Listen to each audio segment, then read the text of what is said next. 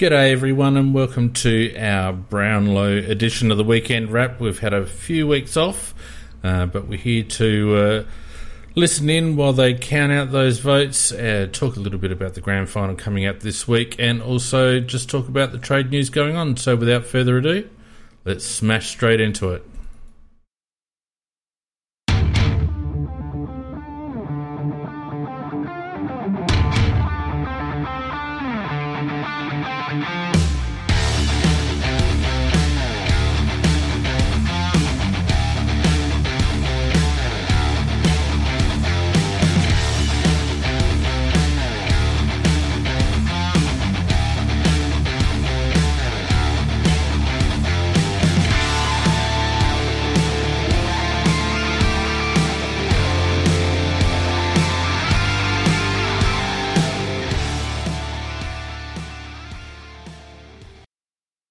G'day, Macca. How you going, mate?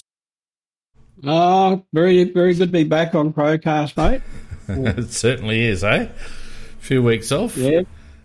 I think I've managed to get everything sorted. I don't think there's any glitches. I'm sure people will tell us if there are glitches. What happens. It's an unusual thing. We don't normally start like this. I know. We normally start with a problem. It's a well-oiled machine, mate. Well-oiled machine. Oh, look, it's good to hear your voice, mate, after all this time. And thanks to the few that have joined us. I know that the Brownlow's on and people are probably watching that. But I just felt like, the Brownlow can be a bit of a bore fest, a bit of a snooze fest. So why don't we just have a bit of a chat while the Brownlow's going on? And there's plenty to talk about, isn't there, mate? So and we'll keep an eye on the Brownlow in the background. Yeah, well, just, talking about the Brownlow, Cripps, Neil and Oliver are all tied on 16 at this stage, at virtually not quite the halfway mark, round 11. They would be, I think it's only 5 chances, mate. I think so, yeah. Lockie Neil, Oliver, Cripps, Brayshaw and Miller. Who I don't think ever gets the full value votes that he really should, but... yeah, they'd be the 5. A better team, he might. That's what I'm getting at. And, I think, to me, I'm narrowing it down to 2, and that's Neil and Oliver. They were my 2 before we started, and that's what I'll stick with and see whether I get it right. Yeah, look, that sounds reasonable. I'm a bit of a go for Paddy Cripps. As you know, he's a bit of a favourite of mine. They do drop away a little bit, Carlton, towards the back end, so... it'll be interesting to see how that pans out at the business end, but certainly he's going all right at the moment when the Blues were firing. Look, I just need to say g'day to everyone who's joined us on YouTube and also on Discord. Feel free to have a chat. I will be updating the live tracker as we go along. As you can see there, it's right up on the screen. As you mentioned, Paddy Cripps now in the lead with 17. Neil and Oliver on 16. Petrarca on 15. Unfortunately, Benny Keys dropped away, Mac, pretty quick after a fast start. Yeah, but interesting enough, he was moved out of the midfield, and once he was moved out of the midfield, he was never going to attract any votes. Prior to that, not that all of his possessions were great possessions, but the umpires don't seem to worry about that. They just worry. They just see a body getting a lot of the ball. And yeah, that's right. That's why Keezy would have got a lot of votes early. Yeah, very true, mate. Very true. Look, I was going to say, aside from the Brownlow, hasn't it been a cracking final series, mate? It's probably been the best one on record with one match, just the one match when Melbourne faded away in the second half. But every other game has been an absolute belter, where you can't really decide who's going to be the winner until the very, very last seconds of the game. Yeah, I mean, Collingwood could have even snuck that game. That's how the ball was, that close to their goals, and in the end, I got rushed through for a point, which saved their bacon. But every game has been an absolute ripper. Look, and, many are saying that Collingwood were a little bit unfortunate with the decision towards the end, but, I think... it was a rotten decision. There's no doubt about that. I mean, first of all, he pushes him in the back, and then he's paid a mark that he's actually dropped. But, you know, I heard him being interviewed and they discussed that particular point. His reply to that was, well, yeah, maybe that wasn't 100% right. But then again, if you go and look through the match, you'll find there were a lot of incidents that weren't 100% right. Well, that's it, isn't it? That's it. Look, I thought it was 6-1, half a dozen the other, to be honest with you. No, I think it was the wrong decision. But then again, there were other wrong decisions during the game. There are probably plenty of them. Yeah, well, that's true enough. That's true enough. Look, but I'm actually glad that Sydney got in, because I think they're a much better show of actually doing a number on Geelong. I don't think Collingwood's forward line would have held up against Geelong. Well, I think they got within the 6 points of them last time. So yeah, they did. So I think they would have made a game of it, and they would have had about probably 60-70% of the crowd barracking for them. So Sydney, on the other hand, won't have that sort of backing at the MCG. I don't know what, and I really don't understand the politics of footy in Melbourne, whether the City team barrack for Geelong in a final, if they're the only Melbourne team there. Do you know? I'm sorry, what did you say then? The point was, I don't, you know, if there was a Collingwood or an Essendon or one of those, like a city-based Melbourne team, you'd have the crowd barracking for them quite vigorously. But Geelong's almost like a country town and outside the metropolitan area. Do they have that same state loyalty to Geelong? Oh, I think so. I mean, there'll be a bit of support for the Swans, obviously, with their heritage being South Melbourne and the Bloods culture, and every time the Swans have made a grand final, they've been very well supported. So I don't think there'll be any problems there, and the Cats had a pretty big season, so I reckon it'll be well supported on both counts, Mac, to be honest. Yeah, well, I'm glad I changed my mind during the year. I remember saying for about half the year I didn't think that Geelong could win the flag, and about 2/3 of the year I realised they'd changed their game plan and the way they moved the ball. And instead of that kick mark, and then doing it at a quite sedentary pace, they sort of sped it up quite a bit, and that's made them very, very dangerous because of the forwards that they've got to kick to. So if you get a ball in there pretty quickly, there's a very good chance they'll get a goal. So on paper, you'd think Geelong would win it, but I'll be barracking for Sydney. Yeah, same here. Look, Geelong are just making use of their strengths. They've got a dynamic midfield that, I mean, they're not contested ball beasts, but they do get good numbers and they do stand up when it counts. But they've got Stewart down back playing that mop up, and it'll be very interesting to see how Sydney handle him. And then they just want to get it down into their forward line, because they've got so many targets down there. They've got the two tools with Cameron and Hawkins, and then they've got Gary Rowan slotting in, and then a couple of smalls along there with it. And they can also chuck Dangerfield down forward. So, you know, they've got plenty of scoring power. You know, Blitz arse in the ruck is dynamic. As I said, Stewart down back, and they just put ball carriers around them, and away they go. So I wonder whether Sydney will make it a bit of a scrap, or whether they'll try to have a shootout with them. I think if they have a shootout, they might come undone. Well, I think you're quite right about that. If they allow it to be very, very open football, they'll get done. There's no doubt about that. That's not just my opinion. I think the strength of Sydney is to scrap hard.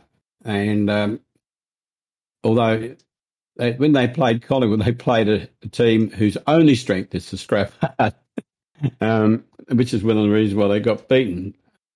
But nearly got beaten. But you're right. The forward line, I think there's two parts to Geelong. There's their forward line and the way they structure their defence.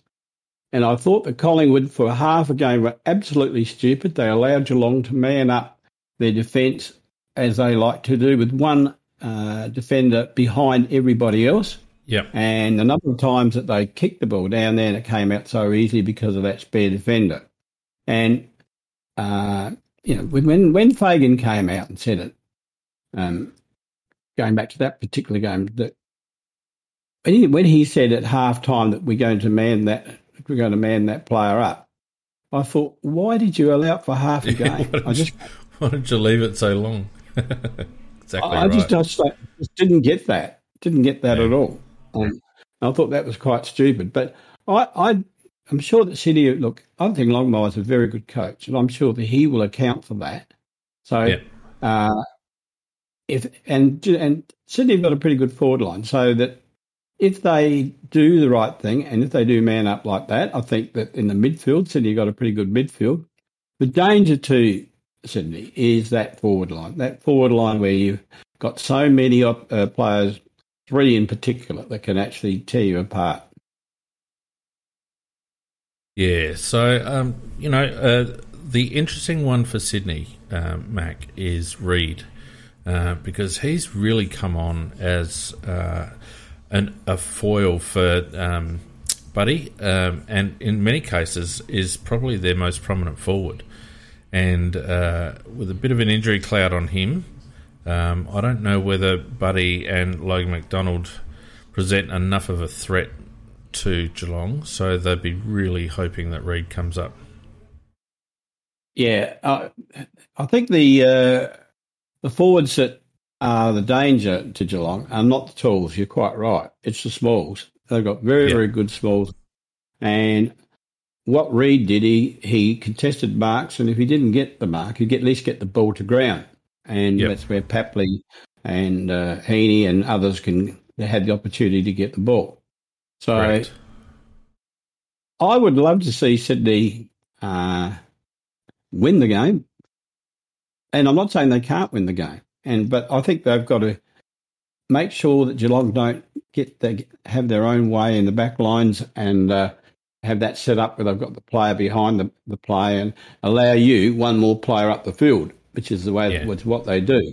They just back themselves. And it does work for them. And it does work.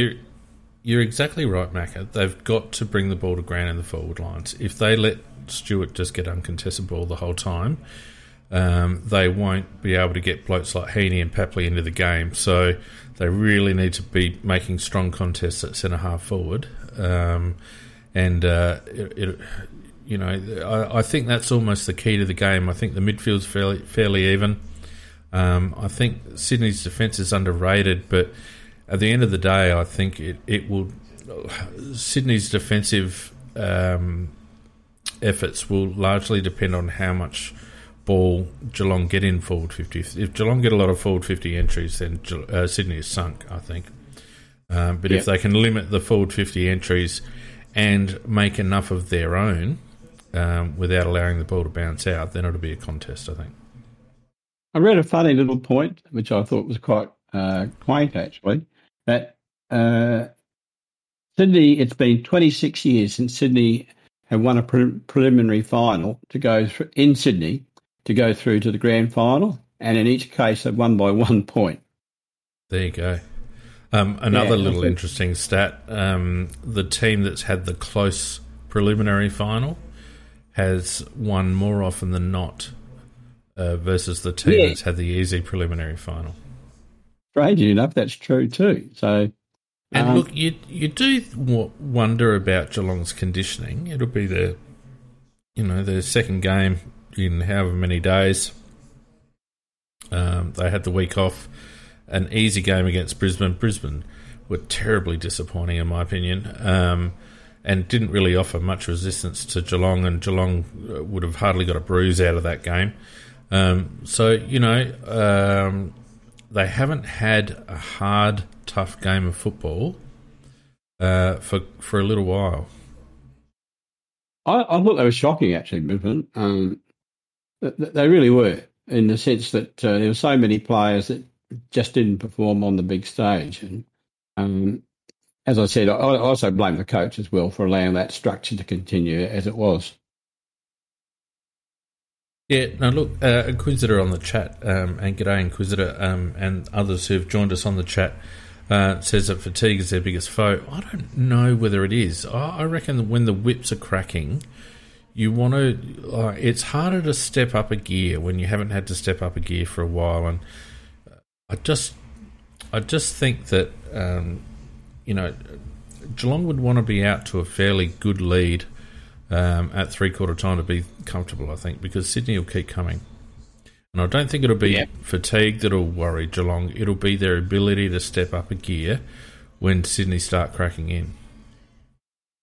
The interesting thing, though, is that it did work for them, what they've been doing. They've been resting Selwood and Dangerfield alternatively in games, and they brought both those players back fresh as daisies, and they both had very, very good games, mate. And it is good management. They have managed those players well, mate. Yeah, and they've only played that one game. Probably played both games, but it was 26 or 27 days in between games. Yeah. So I don't think they're going to be that battered and that bruised, and so I don't think that fatigue is the problem. It'll just be sheer ability, I think, in the sense that the one thing I will say about Sydney, I've never seen or rarely seen a Sydney side that's not desperate to get the ball, and I'm sure they will apply the appropriate pressure that's necessary to win a flag, and for Geelong to win, they're going to have to match that. Yeah, and I think for Sydney to win, they're going to have to withstand momentum shifts, because Geelong will get a run at some stage, and they will kick a couple of goals. Hawkins and Cameron and Stengel and Mine Griers and a few others down there, they'll get on a roll at one point, you would think. And Sydney have to be tough enough to withstand that and keep coming. I think if Sydney keep coming, that's their best chance of winning. Just an update on the scores. Neil on 19, Cripps 17, Oliver 16, Petrarca 15, Brayshaw 14. So look... And what was that? Sorry, was that the end of round 12, was it, Fiend? Round 12, yes, that's right. Yep. So, look, I've thoroughly enjoyed the final season and series, and I also have enjoyed the SANFL final series, Macca, and we don't talk about the SANFL that much, but what a cracking grand final it was today. It was a beauty, and a bit of a slight upset, you'd say, slightly, because North Adelaide have been the best side all year. Norwood, they were... Adelaide put them to the sword firstly, but then they played their next game and qualified back to bounce back again against Adelaide again, and were much too strong for Adelaide in the end, ran away from it towards the end. And today, North Adelaide got the early lead, and I thought they would hold it. And then, to their credit, the D's came back, and they sort of always felt that North were always just going to get that extra goal and win the game, but it didn't work out that way. Well, when they got those two goals at the end of the third quarter, I thought, there goes the momentum break. And I must admit I was barracking for... I must admit I was barracking for Norwood because it's my grandfather's team and the first team that I barracked for before, much to his heartbreak, I switched over to Sturt when I was about 6. Those two goals at the end of the third quarter, I thought, that's the breaker. And then it was just a slog at the end, and Panos kicking the winning goal. It was probably fitting because he's an absolute powerhouse for them, and he's had such a good career with Norwood, and a fitting way to finish grand final, I would have thought. Yeah, they got that at the 28-minute and 10-second mark, and I thought to myself, they could only be at a minute or so to go in the game. Yep. That's what it proved to be, about one more minute. So, well done by Norwood. I mean, as I said, they had their battles. They lost to us, then they won their way back in again, and then they beat us, and now they've knocked off North Adelaide, who probably looked like they were going to win all day. And it just goes to show with perseverance, and if you never give up, what you can actually do. And I think you were quite right when you talk about Panos. He's been good all the way through. So, no, congratulations to them. They deserved it just through sheer effort and sheer determination. Now, the leaderboard after round 13, Lachie Neale got 2 votes, Brayshaw got 3, Cripps got 1, Oliver got 2 out of the lads in the top half a dozen or so. So that leaves Neale on 21 with Brayshaw on 20, 18 to Cripps and Oliver, Petrarca 15, Miller 14 and Mills 13 sneaking up there. So pretty tight count. Yeah. Yeah, well, Tones in the chat makes a comment, which I 100% support. She says, hope Neale wins because Cripps is the umps golden boy. And I reckon he gets a lot of votes from the umpires.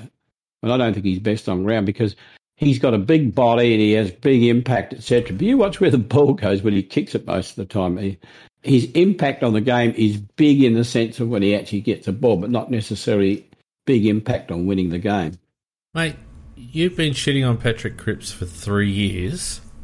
I have. And even when I've been supporting the lad, not forgetting that Patrick Cripps should have been wearing a Crows Guernsey if we'd actually drafted appropriately. Then I would have thought differently about him. Yeah. I really like the kid. Yes, he gets a little bit from the umpires, and yes, he's a bit scrappy with ball in hand, but Oliver's a bit scrappy with ball in hand too, mate, and I'd have either of those players in my team first picked, I reckon. No, only one, Oliver. I just love Oliver. He gets the ungettable ball. Well, he didn't get the ungettable ball against Brisbane. That was shocking. That performance that Melbourne put up was shocking. Oh, their second half, but that was the whole team. It was terrible. Yep. I reckon, just digressing a little bit, I reckon, Nikki Hassel in the chat, sees girl, Oliver is shit. That's just a ridiculous comment. He's not shit by any stretch, but anyway. I reckon Melbourne got ahead of themselves, Mac. I reckon they played arrogant football. Keziah Pickett, in particular in that game, got far too far ahead of himself. He was in people's faces. He was having shots for goal when he should have passed off. I don't know whether we'll see Melbourne regroup. I think there might be a few little factions in that team, Mac, and I reckon they believe their own hype, and they got found out. Prior to the finals, I've got a feeling that their form was pretty ordinary, actually. Yeah. Didn't they only win something like 6 out of their last 13 games or something like that? Yeah, they weren't great. Didn't they go 10-0 or something and then they fell right away? I think they thought they were unbeatable. Thought they were unbeatable. They dropped off and then they had a nice win just leading into the finals, and I thought they probably thought to themselves, here we are, this is how we play. But they got found out. They played arrogant football, Mac, and it'll be very interesting to see whether Goodwin can keep that group ticking over as a team, because they just started to play like individuals halfway through the season. Well, one thing Goodwin did, which I think cost him plenty, Max Gawn is the best ruckman in the league by 1,000 miles, and his impact on a game can be massive if you use him correctly. But for some strange reason, he was using, what's the young lad's name? Jackson. He was using Jackson as his first ruck, with Gawn spending most of the time in the forward pocket or even off the ground. And I think that it was a massive mistake. And I couldn't understand it because Gawn is by far the most influential ruckman in the competition. Well, I'll put it to you, Macca, that Gawn was carrying a groin for the last month of the season. And I reckon that had a bit to do with it. He was struggling with that groin, and it got worse and worse. And look, it always strikes. Groins are nasty, and to me, you just don't play a bloke that's carrying that sort of an injury. and they should have just, like, what's the old saying about playing injured players? You see it so many times where teams go in playing injured players and it never, ever, ever works. No, never does. It always lets you down. Yep, never mind. All right, so we're just, we're still at 13 there, so around 13, so we'll tick along. Now, there's been a little bit of trading news, Macca. Obviously, the big one is Isaac Rankin, and the debate, I guess, about how much we should be giving up for Isaac. My feel is a late first rounder, probably 12 to 15 would be appropriate. What do you think? Well, you're in the same ballpark as me. This business said he's worth pick 5. He's not worth pick 5. I mean, Charlie Cameron was worth pick 12, and he was playing much better football consistently for longer than Rankin is. And so, to me, I've always, and I've been pretty consistent with this, by saying that I believe that Rankin's about a pick 15, genuinely. He's worth pick 15. So, how do we manage that, I suppose? I suppose one way of doing it is, and it all depends what you think of the chances of getting Francis Horn next year. And he still hasn't committed. I wish he would do one or two things, say I'm not going to commit or whatever. But if you think that he's out of the running, let's just say you think that you won't get him next year, that because with the Clarkson factor that because he's already made comments that he's quite much happier now that the Clarkson's there. So, and we haven't even played a game yet.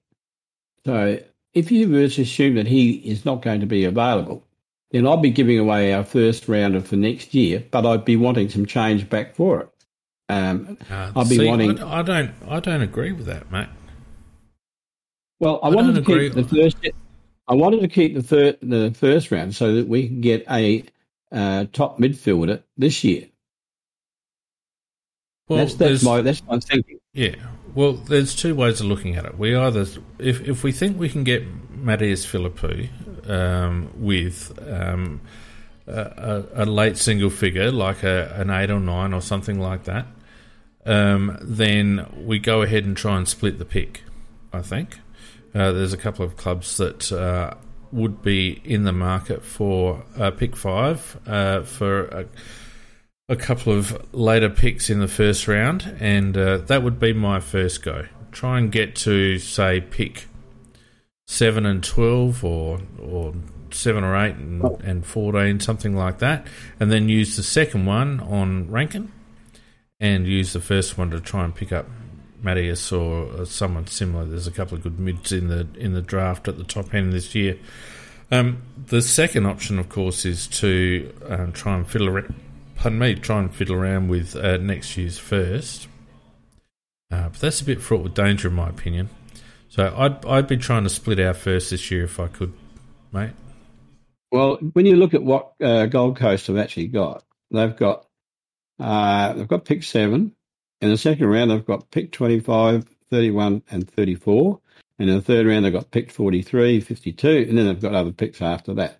They are loaded with absolute picks this year. They don't need picks this year, but they do need picks next year for a father-son situation. So, who's going to be very high up. So, they will need... They don't need a first rounder for that. They just need points. Well, what I'm saying is they'll be looking more for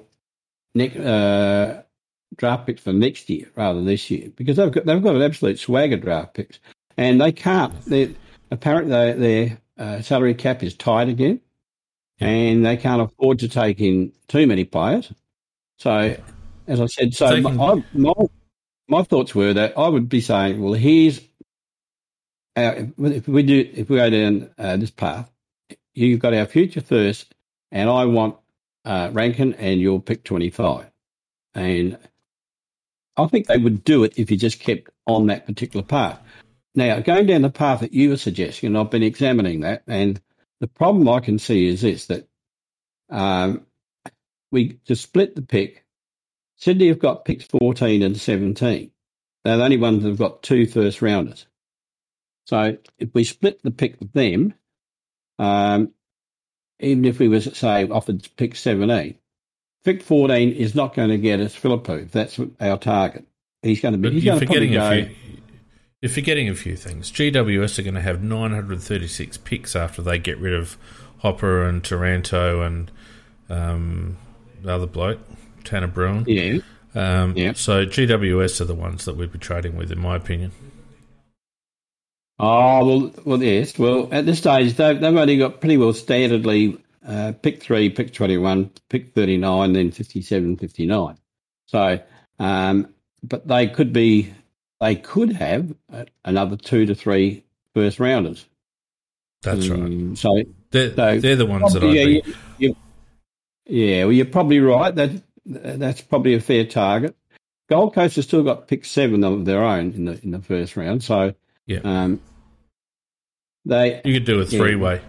You could get 7 from Gold Coast for 5 and Rankin with something from I don't know how that works, but like you could get the 3 clubs involved, in my opinion, or you could have a chat with GWS afterwards.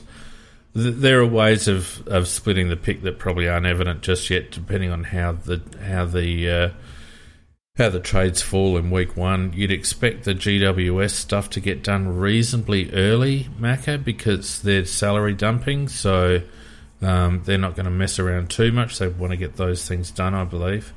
And they'll be hungry for picks because they need to bring in some young talent. So I reckon GWS are the one. Well, it depends how creative we are. If you remember right back to the year that Rankin and Lukosius were drafted, Port Adelaide were in a worse position than we were to get those players. But they managed to trade from a much more unfavourable position than we were by several moves. They got traded with somebody to get a pick such and such, and they'd split that pick and they'd trade another one to get such and such. And I thought they were so innovative that year, and that's the type of thing that we've got, because all we've got really from a starting point is we've got pick 5, we've got pick 23, we've given away our 3rd, we've given away our 4th, and then we go to pick 77. So I don't think Port were that innovative. All they did was dump a couple of players to get up to pick 6 to get ahead of us for Rosie. That's all. And then they picked better with the remaining picks that they had. I also traded very well with Freo, though, as well. Not that's what I mean. That's what I mean. And then they just did the same with Brisbane as well. So I thought they were very, very clever the way they did it. Yeah. Yeah, they got rid of talent, though. We see the difference is, Mac, that we didn't have a wing guard to get rid of. We don't have that player. That year it was Burton. When Wingard went to Hawthorn. But I think it wasn't Burton in the year of the. No, I'm talking about I'm sure it was Wingard. I'm sure it was Wingard that got them Rosie. Anyway, it doesn't matter. I get your point. But what I'm saying, I guess, is that we don't have the playing stocks to be able to trade players, in my opinion. The players that we'd be interested in trading out aren't going to get us the picks that we need, and I think what we need to be doing is getting creative. And look, whether we can do something with this year's pick 5, whether we need to do something with next year's pick instead. To be honest with you, I'm of the mind, Macca, that whatever Jason Horne-Francis does is next year's problem, and we need to deal with what we've got in front of us. And what we've got in front of us is a very strong, tall midfielder that's a South Australian lad in the first round.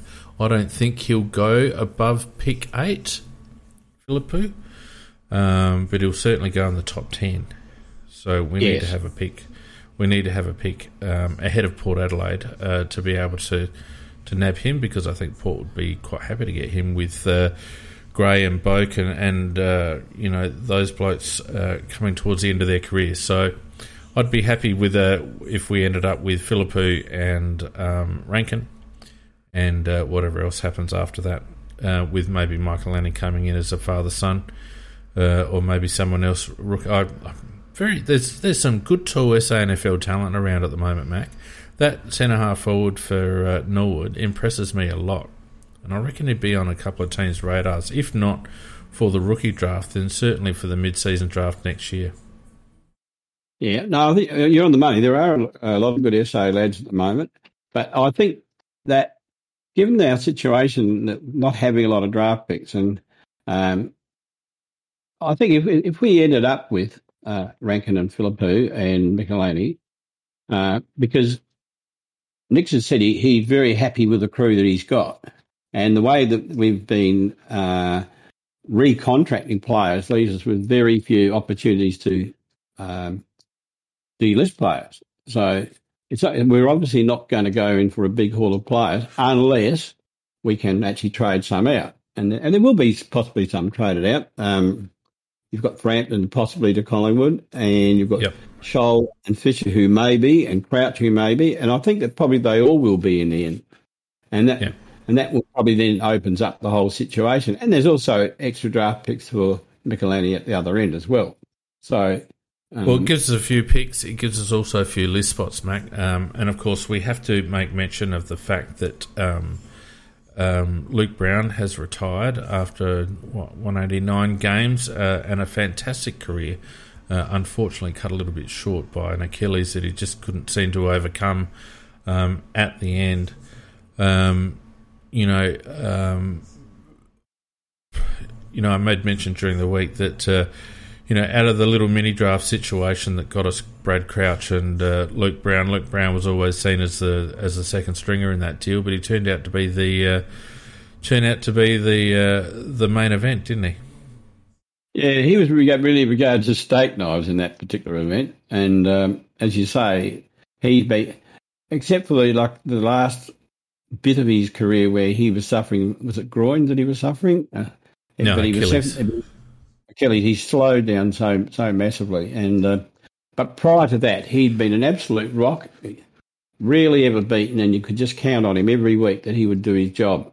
And he had an outstanding career, and it's a pity that it's ended with injury the way that it has. But no, I salute him. He was a great player for the club, and he's done the right thing by retiring because he can only come back as probably nowhere near the player he was, and nobody wants to do that. That's right. Had a year to go on his contract, so could have just seen it out, but bailed early, and respect to him. So that frees up a spot. We have to elevate our Category A rookies this year, I think. Butts and, is it Keys? Butts and Keys. No, they can have an extra year this year.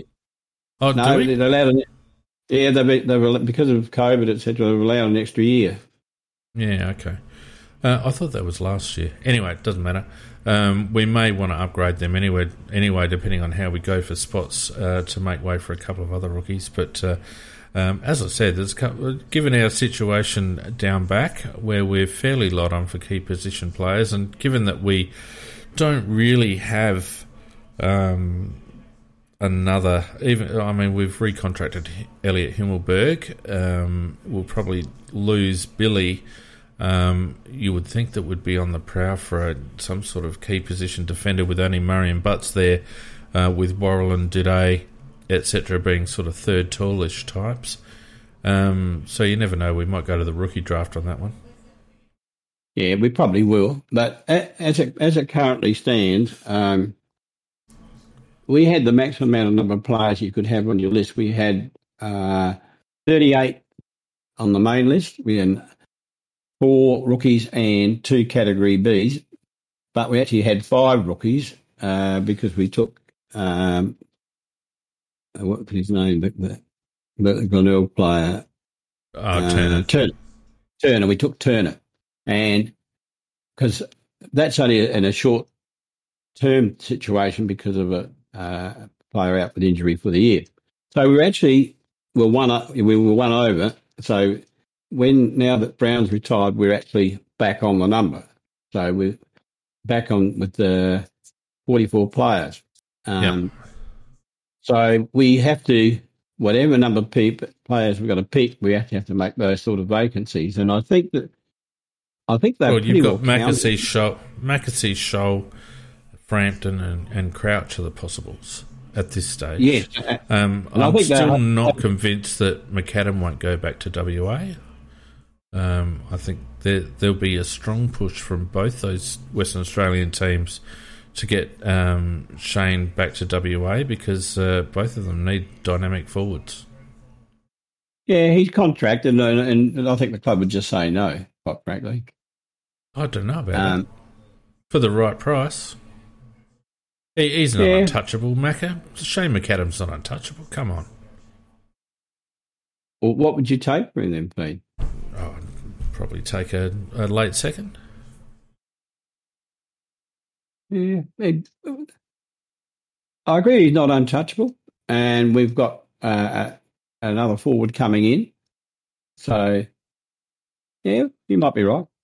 But I don't think that's probably in their plans, but who knows? They've kept their cards very close to their chest, and they put out this published information that you'll hear lots of names, you'll hear lots of rumours, and pay no attention to any of them. We will always announce if something is actually going to happen. But what they're really saying is that you can speculate your head off, even if it's true. We're not going to say nothing until it happens.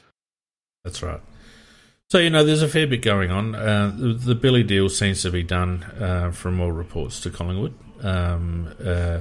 He's requested a trade, so that seems to be a done deal. Just got to get that done, and I reckon if we get any sort of meaningful pick for Billy, it'll be a win. I'm not expecting much more than probably a late third or early fourth or something. Well, it's what Collingwood have currently got at the moment is that they've got a first, no second, and then they've got 3 thirds, 42, 47 and 48. And I think that we might be able to win, pick 48 out of them. We might get 48 out of them, which will help us with Michael Annie, if that's what we want to do. Well, I think the club is committing to him.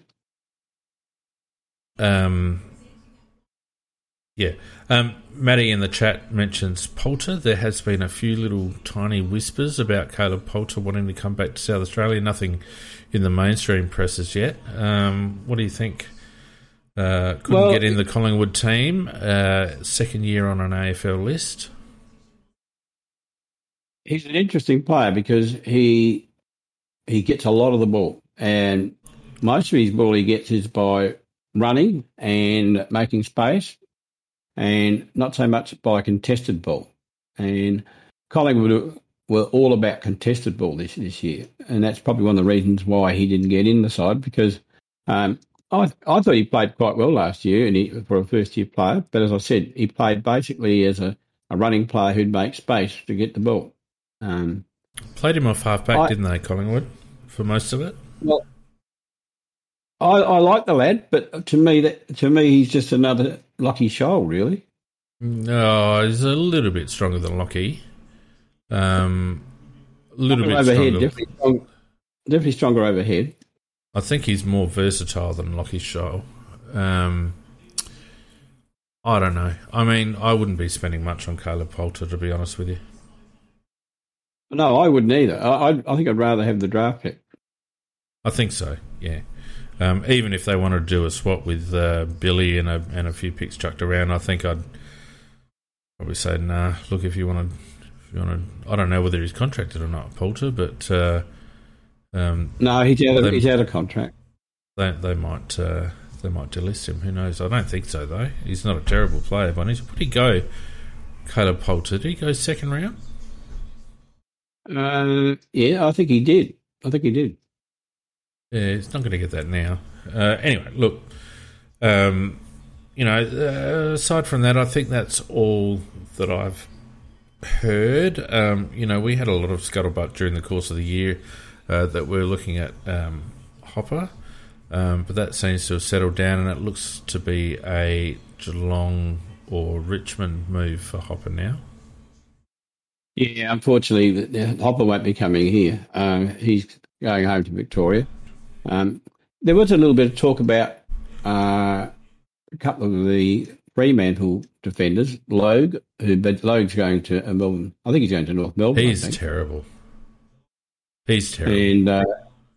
And but the one they would have really liked to get, but he has since taken out another 3-year contract with Freo, and that was Cox. They were definitely heavily in him trying to get him, but they couldn't get him. That was last year, and we might get him under free agency. That's about it.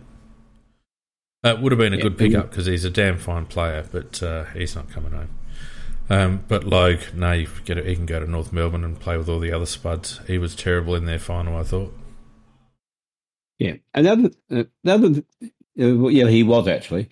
I think the two main areas we get, I know we're getting Rankin as a forward line, but I'm sure they're going to use him on ball somewhat as well, surely, because the two main areas, I think our forward line, which is unusual for any club really, is our strongest area, of the three areas. The midfield is reasonable, but could be better. And if we're vulnerable, it's down back, as you say, for tools. So, we're only vulnerable down back in the case of injury, Macca, in my opinion. I think our starting lineup is pretty solid, particularly with Worrell coming on in the back end of the season, which is really pleasing. Having Worrell and Dede available as your mid-sized tools, Butts and Murray as your two key positions, and then we've got a cast of thousands to fill flanks and pockets. Even with Lukey Brown finishing up. Up forward, we seem to have enough cattle. This is why I am strong in us not giving away too much to get Rankin in order to miss out on Mateus Philippou. Because from what I've seen of Philippou, he's strong, gets his ball, he's got good delivery on the left, can hit the scoreboard. I really like the look of him, and I just like he looks to be to me the size of Jackson Hately, but all the things we wanted Hately to be that Hately isn't. I think you summed him up perfectly there, Fane. I reckon he'd top off our midfield nicely. Oh, would he ever? No, he's the right size, his mobility, and he's got all the factors that we would like in a not an undersized midfielder, but a nice oversized midfielder. Yep, not slow, but the most important thing is he can deliver the ball, Mac. His disposal is pretty decent, so it'll be very interesting to see. And of course, as we draw closer to the draft, we'll hear more, obviously. But the negotiations with Rankin are going to be quite interesting. Just getting us up to date with the Brownlow, and we're at round. What are we at? Round 16. 17. Yeah, they're counting 17 now. So we've got Neil on 24, Brayshaw on 20, Cripps on 20, and Oliver on 20. Miller and Petrarca slipping back on 18. Jeez, I'll tell you what, with the finish of the season that Lachie Neale had, he could be a dual Brownlow medalist in about 40 minutes. He's in there. He's in there. Miller's just moved up to 19 now too. Yeah, but Lachie Neale had a good back end of the season. I'm actually surprised he polled so well in the first half of the season because he was getting tagged a little bit from memory, but... it's his to lose, I reckon, right now. Yeah. Oh, look, he'd probably still be the favourite, but the others are close enough to get him if they're... Well, I reckon Cripps drops away. I reckon Brayshaw had two or three poor ones. Yeah. Oliver strong finish. Yeah, Oliver strong finish. Miller, they got a couple of wins too, Gold Coast, but I think he's just too far behind. Really, when you think about it, Neil probably polls in at least another 3 matches, so that's maybe 33 votes. Brayshaw snuck up to one behind him. So really, I reckon you could almost draw a line under Oliver, and it's just those four now: Neil, Brayshaw, Cripps, and Oliver. Yep. Very interesting. It's an interesting one. The one thing about it, it's going to be a good footballer. Yeah. Well, unless it's Patrick Cripps, according to you, he's an absolute spud. Yeah, I'm assuming he's not going to win it.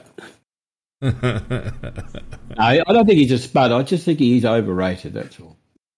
Yeah, okay. Whatever, mate. So I guess, while we're waiting for the for the draw to continue,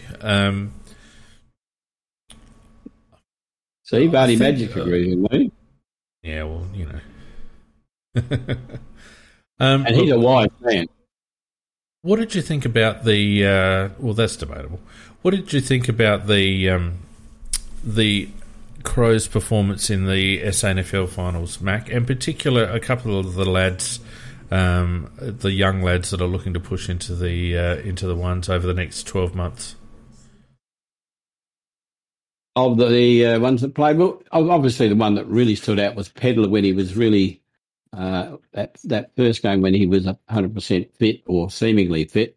I thought he was absolutely outstanding, and if you could get him going, if he could play at that, and we know he's got that in him, and if you can get him so his body could just hang together, and he could play like that, that would be absolutely beautiful for us. Well, we've got the best in the business to do that, mate. So if anyone's going to get him right, Burgess is, and I agree with you.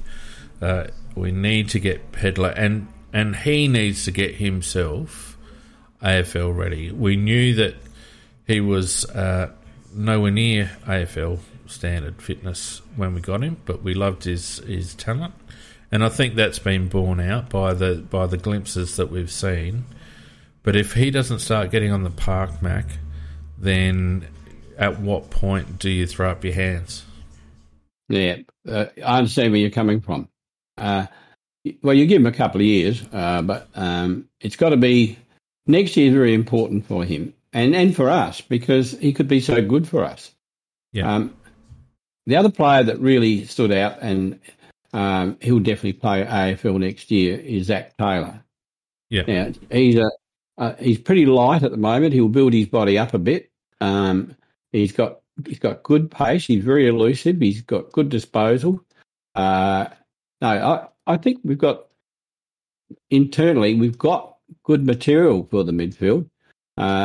Taylor just needs a little bit more body, and Pedlar Is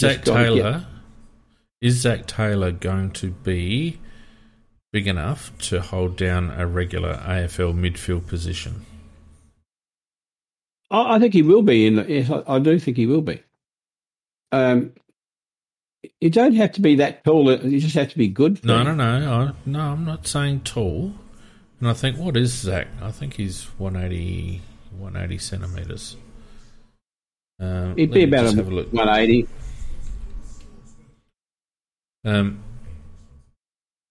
Someone will tell me in the chat if I don't find it first. 181. That's what Vardy Magic thinks. Well, let's see if Vardy Magic, the all-seeing, the all-knowing Vardy Magic is right. Because, no, he's wrong. Impossible. 182. He's grown.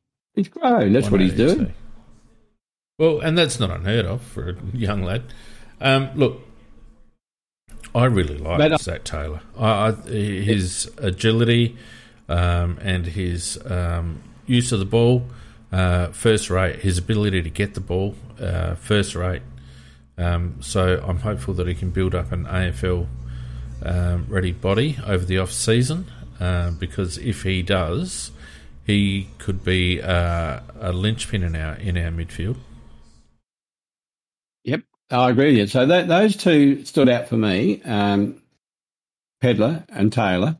Another one that stood out for me is already played a couple of games. Worrell looked like an A-grade player playing down in the Bs. He was a cut above 100%.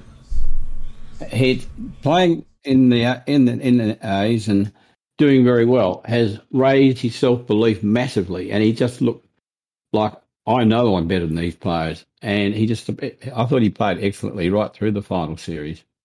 Very well summed up, Macca. I couldn't agree with you more on that one. He looked like an old head on young shoulders. He looked very assured. Looked a lot more confident in the air, Mac. Didn't he? Was making good position, was strong in the contest. Loved it. Almost a walk-up start next year as long as he has a good pre-season. Nankervis showed some signs too, I thought, on a wing. Still pretty raw, hasn't played a huge amount of footy, Nankervis, but I reckon another 12 months into him and we might actually see him. And I reckon Luke Nankervis could be a smoky for that X-factor forward. Well, I like him as a wingman, actually, Thane, because he's got very good pace and he's got very good running capacity as well. So, and his disposal is pretty good. He had a pretty good series overall as well. Every game I thought he did pretty well. So, yeah. I could see him being a dynamic forward, Mac. He's good overhead. We haven't seen a lot of it on the wing, but he is good overhead and can take a hang too. He can. He's got some X factor about him. So whether he ends up on a wing or whether they push him forward and see what he can do there, I'm not quite sure. Lockie Gallant seemed to tail off this year, which I was very disappointed about. Seems to need to put on some muscle and seems to have fallen into the Darcy Fogarty trap of wrestling instead of just jumping. And whenever he did jump, he seemed to be jumping under the ball a bit. It was totally unexciting. I thought he was very poor in the whole series. Along with him, I'd throw in Newchurch. I mean, Newchurch, I do not understand how people week after week give raps on Newchurch, because Newchurch is good when the ball's given to him out in the open, but that's not how football's played. Somebody has to get the ball, and often it's in his area to get, and he doesn't. He doesn't go in hard enough. He doesn't work hard enough. He doesn't chase. There's not much I like about him at all, other than the fact that once he's got the ball in his hands, then I like him. But, that's not enough. If you can't have a side that allows that. It's just too much. So yeah, I'm with you on that one. I've not been heavily enamoured with Tariq the whole time. I don't think he works hard enough. I don't actually think he gets to the right positions often enough, Macca. He doesn't. No, it doesn't work. If he stays on the list, I could probably see them giving. He's a Cat B, so I could see them giving him another year. Yep. But he's got a lot of work to do. The lad that could replace him. Oh, we don't get NGOs anymore, do we? I was going to say Keeler might be. No, unfortunately, no, we don't. Yeah. No, so the other one who had a very good series was Himmelberg. I thought Himmelberg did pretty well. Look, I don't disagree with you, Mac. As we just focus on the count, I think we've had round 18 now, and only Petrarca got a vote out of all those. Do you know what, Mac? I think we've seen what we're going to get from Elliott. I don't think there's a lot more left. No. And, at times I wonder whether it's enough. Like I've used the old Matty Robran analogy with him before. And I think maybe it depends on how we decide we want to structure up. We've obviously got Tex and Fogarty next year with Riley Thilthorpe probably sharing the ruck duties with O'Brien or Strawn. I don't know. I'm glad that they re-signed him because I think it was worth a re-sign. I don't think we get much. I don't think there's much more improvement from Elliott, to be honest. No, the other thing, he is depth, and also if anybody does want to take Himmelberg, at least he's contracted, so you can actually probably squeeze. That's right. Something slightly better out of him, but no, I think for me, what I took out of the whole series was, as I said, that I was really wanting Pedler to get himself 100% right, because he can be anything if he does. And Taylor, really happy with him. Nankervis, really happy with him. And Worrell, very happy with him. So there's some very good things about the series. And, and I can understand why the coach, Nix, is feeling pretty happy, because he's saying, well, we weren't a hopeless side this year, and we've got some nice youngsters coming on. So round 19, and there we have Brayshaw alongside Lockie Neal on 24 points. Cripps also got 2 votes to get to 23, and took Miller making a little bit of a charge there on 22. Well, he had a very good finish of the year, Miller. I reckon Miller will get votes in nearly every game. Well, and they won games, Gold Coast, towards the end, didn't they? So he might get another 6 votes. It's an interesting one. 6 votes. Very interesting. Very interesting. What do you think about Turner? I like an extremely good SANFL player. Does he get a run in the ones? Yeah. Now, I was very annoyed that they took him, but I have to say this. Watching him right through that final series, he's at SANFL level. He certainly has got class. There's no doubt about it, because he can he can get a hard ball, he can get an easy ball, he uses it either by foot, he uses it very well.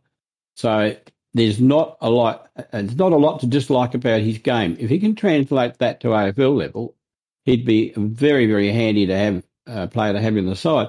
So I think he probably will get another year. I think he'll get another year, no doubt about that. I think he'll get another year. I'm wondering whether he gets a look in at AFL level. Well, that would be determined by how they train, and they have their match sims, etc. Well, put it this way, Macca. If he's not in calculations for an A-grade spot, then we should not give him another year. Well, that's exactly right. That's 100% right. He's either going to play A-grade or not at all. Yeah. Somebody put the question mark, Borlase's done that. The interesting thing about Borlase is that I'd written him off after the first 2 games, and he is slowish. That's the one thing I don't like about him. He's a little bit slow. But he had a very good, the last game we played, I thought he had a very good game. And but still, that's at SANFL level, not AFL level. And I think he would get found out for pace at AFL level. I'd love him to be about 5 centimetres taller, Mac. Yeah, well, exactly. He's a big lad, but he's just a tweener size, isn't he? Yeah. I'll give him, if another 3 or 4 inches taller would be beautiful, and then you can forgive that slight lack of pace. But at the size he's at, he's got to be much quicker. So, he sort of tweaks in between, and he's probably not. Yeah, he's got to offer something. At that size, he's got to offer something else. And I just I don't think he has got anything else, unfortunately. I really like him. He was good for Sturt when he used to play for Sturt before he got picked up. I like him, but I just feel like he's a tweener, and it's a shame because he's a solid lad. And if he was key defender size, then he'd be really good. But not right now, I don't think. Yep. Mr. Brayshaw takes the lead on 25 votes. One interesting, why did Davis only play one of the SANFL games? I don't know. Vardy Magic says injury. Okay. Explain that. Yeah, we've got Miller on 25 as well. Took Miller on 25 now, above Lockie Neal on 24 and Cripps on 23. Well, Miller was my bolter if there's going to be one to win. But tell you what, have a look at it. Have a look at it. And those first 4, any of those can win that. And Oliver comes over very solidly too, I know.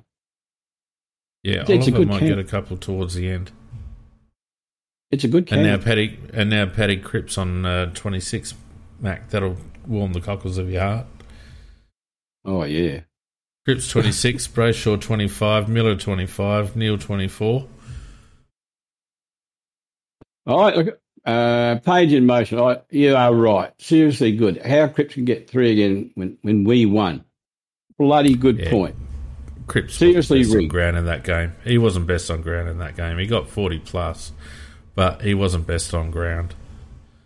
Every time he gets, I'm sick of him. I'd still have him in my team every day of the week. I didn't say that, but in terms of when it comes to every Brownlow, this guy gets so much more than he deserves every time.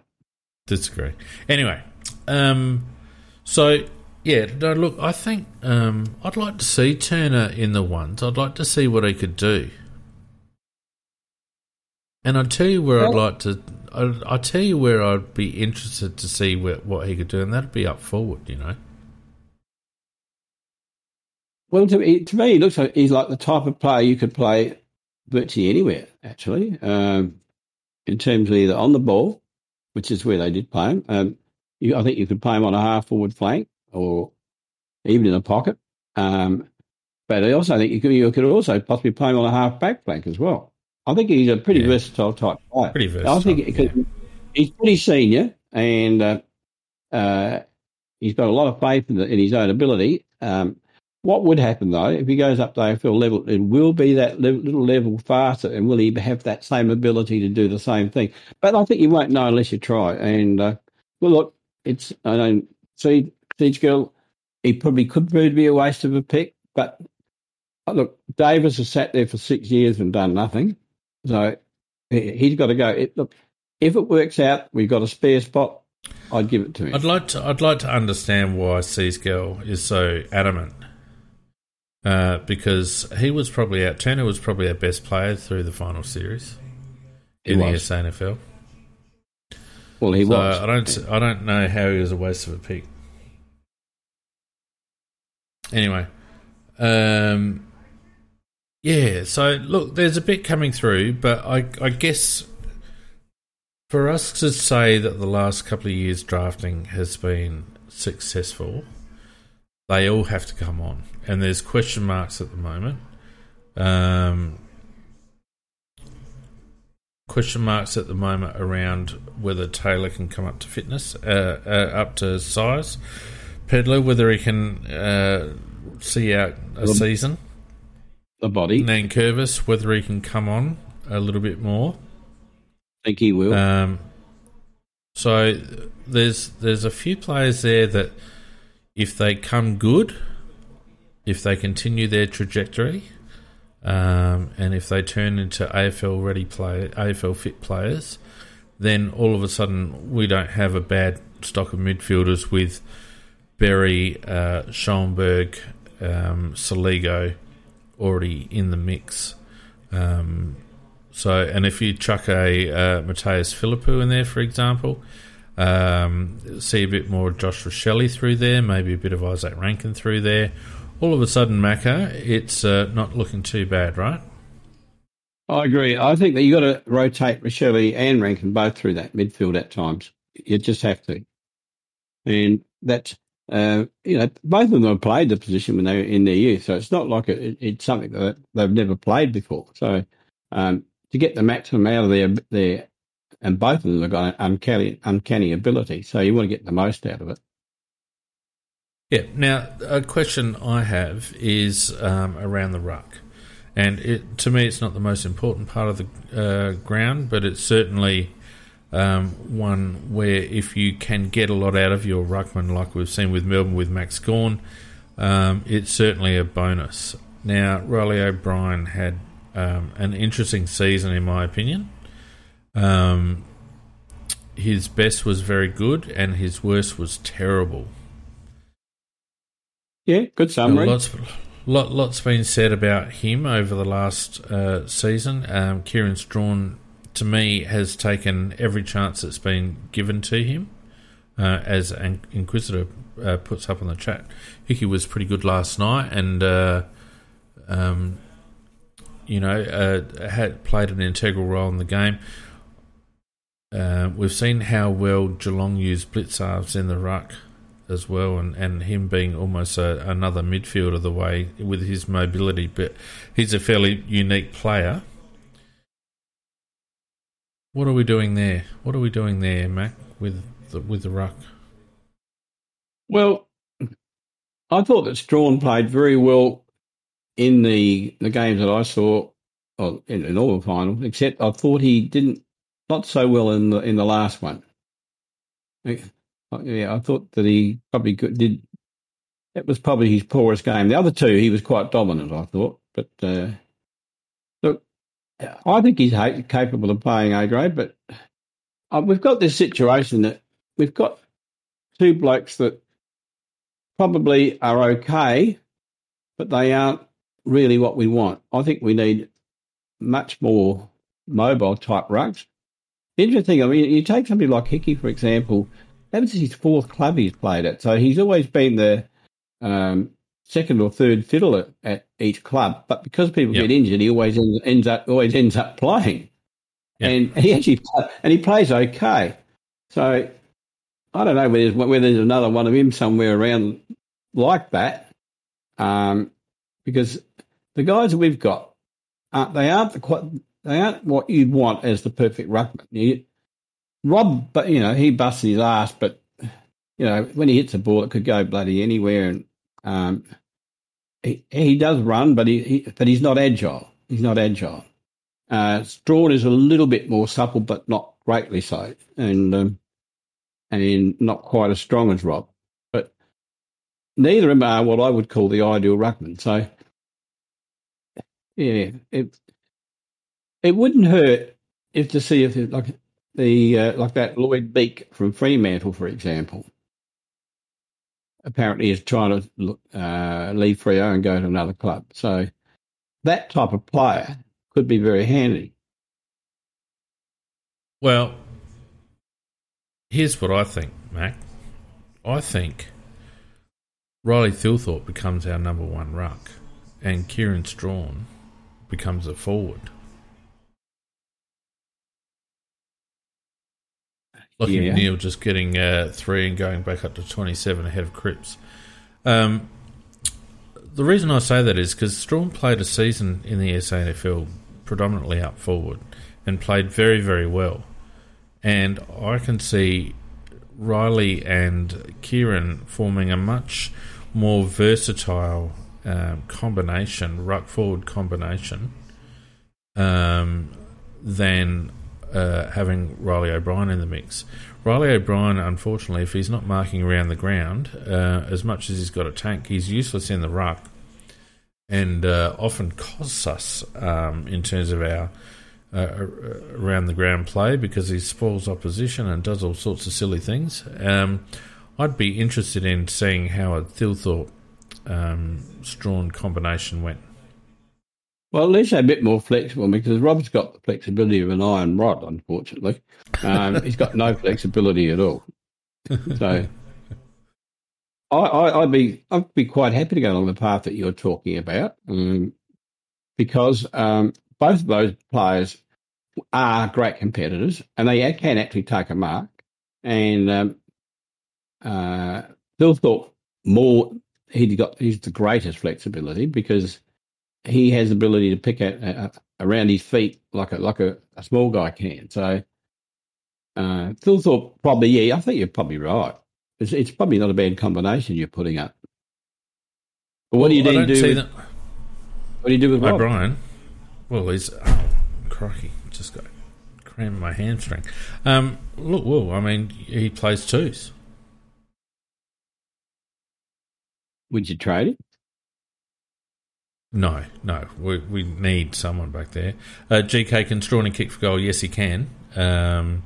He played forward quite well a couple of seasons back in the twos. He's got for goal. I don't think you'd trade O'Brien because I don't know whether Strawn's got a full season in him, Mac. So I think there are going to be times when you're going to need to bring a decent second ruck in. I'm really in favour of bringing a young lad in if we can. I Miller, think 2 we votes, have to. takes him to 27. Well, that's fantastic. I'd be very happy for Tuke Miller if he did win it. As I said, he was my dark horse, and that's not because of his colour. He was. Okay. No, I just want to make that clear. I'm not making any funny jokes like that. We know. Keep going. No, because the guy never gets the proper recognition because he played for Gold Coast all the time, where Patrick Cripps played for bloody Carlton. Give it up, for God's sake. He gets 3 for giving the umpire a chewy. Scoot's in the toilet, so let's update the Brownlow. We have Miller and Neil tied on 27 votes at the moment with 1 round to go. Cripps on 26 can still win it. Technically, Brayshaw on 25 can still win it too. Right. That's where we're at. Well, I don't know whether Miller polls in the last round. I can't remember. I can't either, Fane. I can't. No. It's very hard to remember. I can't remember. I mean, Razor said Cripps over the line. Don't say that, mate. What was it? Let me just have a look at the last round scores. Yeah, you do that. Right, round 23. Where are we? Come on, round 23. So the Lions got belted. So you don't think Neil might get 1. The Dockers beat the Giants. Maybe Brayshaw. The Suns belted North. North. Yes, I read the game, and Miller was everywhere. It was like a rash. And Carlton lost by a point to Collingwood. I reckon it's Miller's. I'm calling it Miller. I reckon it's Miller's. I hope it'll be well deserved, like you say. I'm so pleased for him if he gets it. I really am. Because this guy, I heard him talking about it. He made his mind up. I can't remember. He said 2 years ago, 3 years ago. Yeah, he wanted to take himself from being run-of-the-mill average player to get. He watched the elite player and he wanted to be one of them. And he's done everything possible to do it. And if he does get it, even if he doesn't get it, I take my hat off to him. He's had an outstanding season. Yeah. There we go. Rick. Why are you wearing 23? Right. We might just... you said you took your hat off to him. I don't know why you're wearing a hat. Well, see, it's actually since the radiotherapy and I've got no hair left, I have to wear something. Mate, you didn't have much beforehand. Mate, at least I had. I'm going to allow people to watch this last round, so we'll have a little bit of... I've got it going on in the background here. So I'm just going to watch it real quick. Here's Brayshaw. Yeah. Sam Monday, Taylor. 2 votes. Uh-oh. Is it? Oh, didn't get a vote, Brayshaw. No last vote. round, so he's out. He's out. Northville versus Gold Coast. Go Miller. Come on. Go Miller. If he gets 3 here, he's home. Come on. Come on. Oh, no. God. Oh, no. Don't leave for that rotten Cripps to get I'm calling it now. Patrick Cripps has won it. Oh, no. Break his leg or something. Oh. Here's Brisbane. Here's Lockie Neal. He won it. And they're saying the bloody... Lockie Neal got a vote. In a side that got beaten by 50 points, Lockie Neal got a vote. Oh, dear.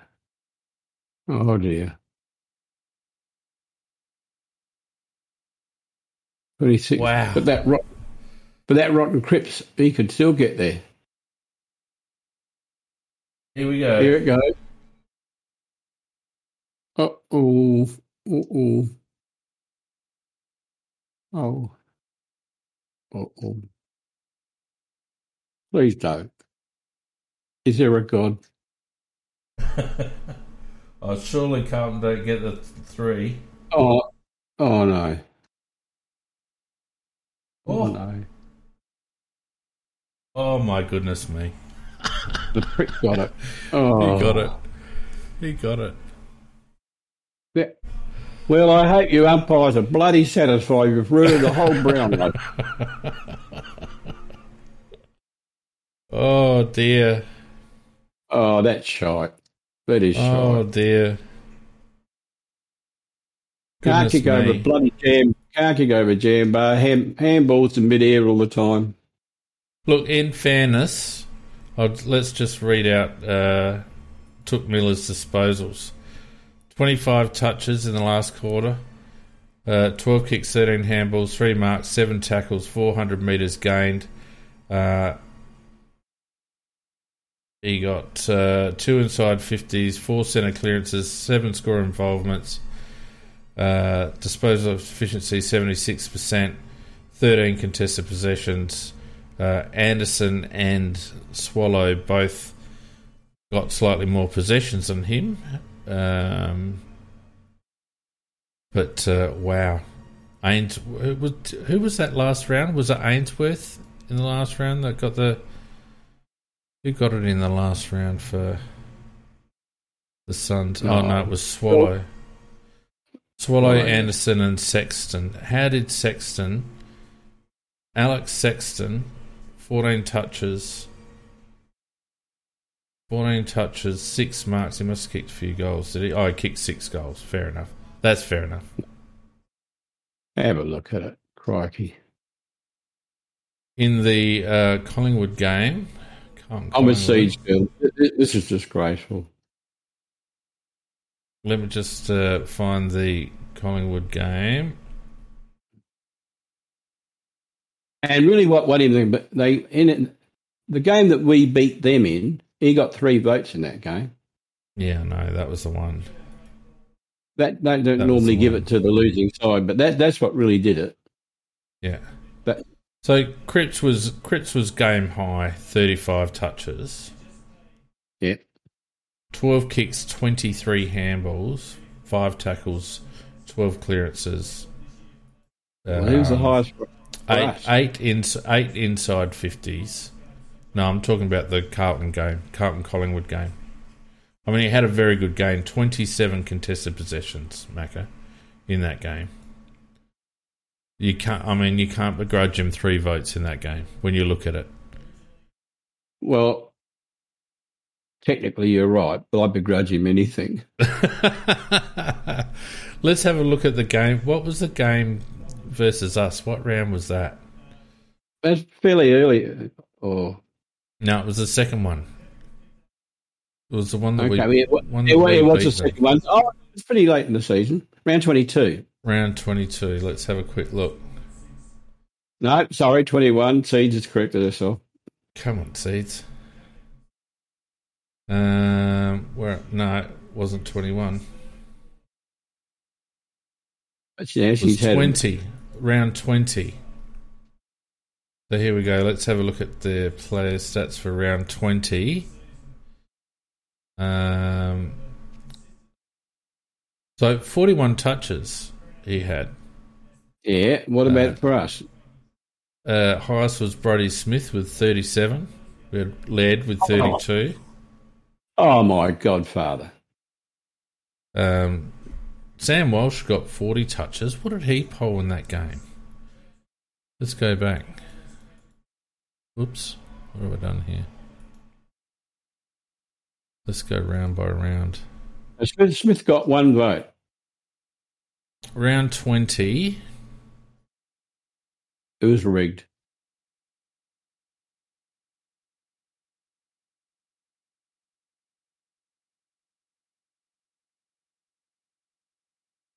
No, it's not liking me. Just while you're doing that, I've just got to yell out to Mrs. Macca. What's going on? It was rigged. What have I done? She just nodded her head and agrees. It was rigged.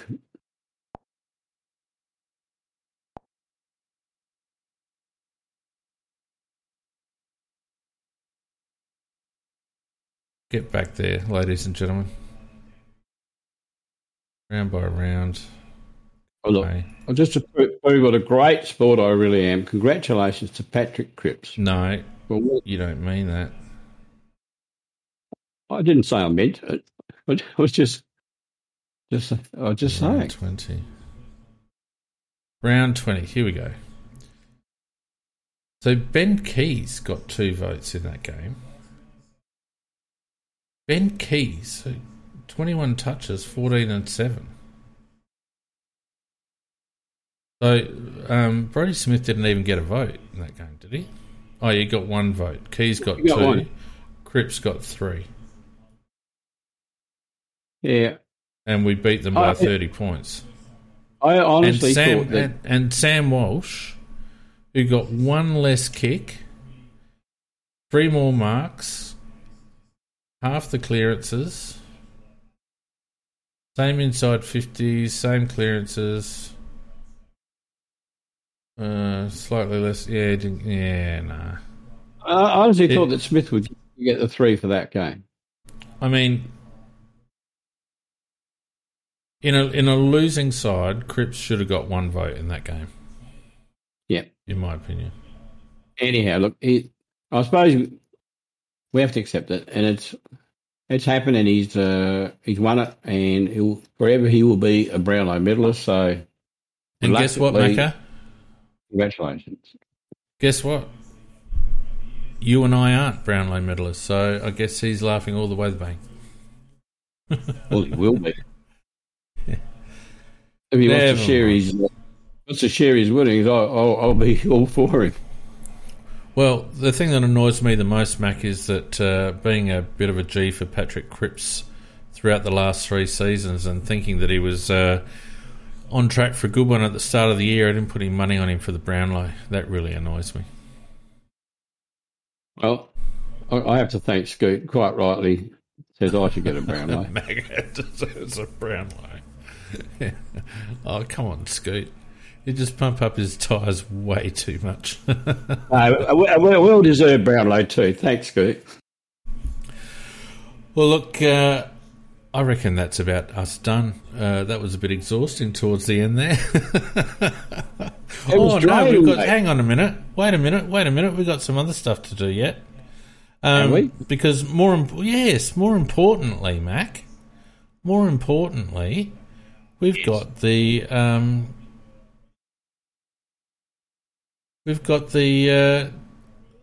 Crowcast MVP awards to dish out, because of course we voted. We voted during the course of the year on who we thought would be MVP for the Crows.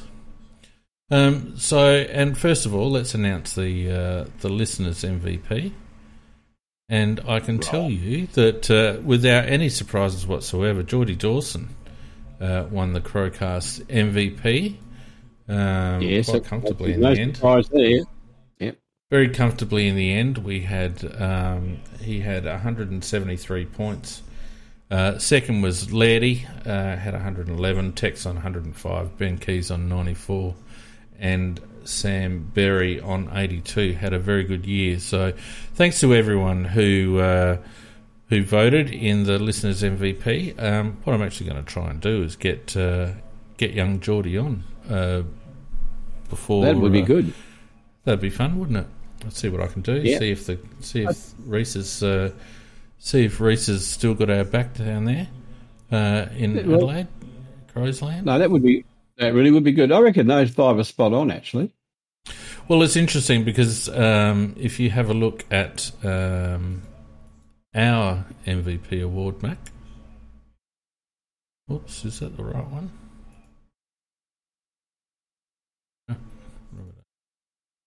I'll change that.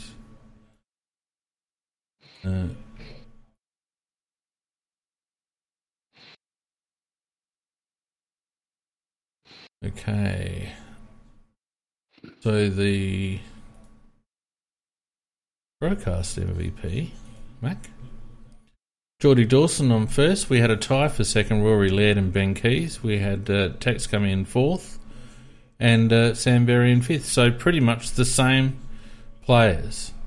So no one can give us a hard time about not knowing what we're talking about because our listeners actually agreed with us. The only difference was the order. So excellent.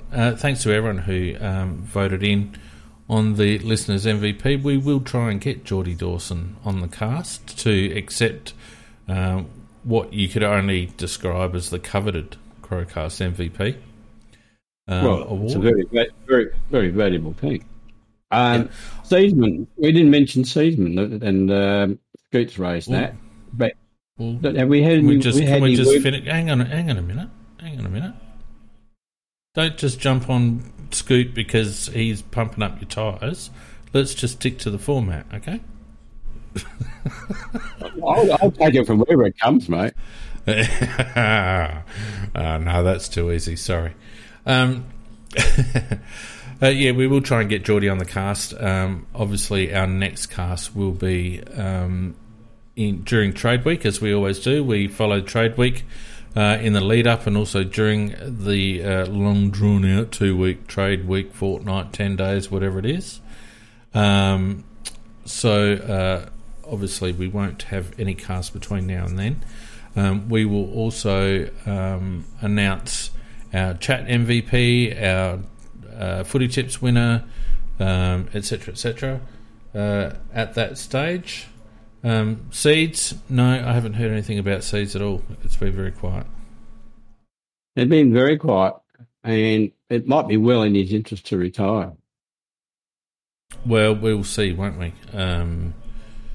It's 12 months out because of concussion is a big deal, and you only have to look at what's his name, Fennec in the NRL. McCartney. Oh yeah, well yeah. Mario Fennec in the NRL. He's 60 years old, struggling with dementia, early onset dementia as a consequence of multiple concussions. I read that. Yeah, terrible. Terrible. But he took like Paddy McCartan so many years before he could come back and play again. Yeah, and look, shout out to Paddy McCartan too, making a grand final after all that heartache. Fantastic for him.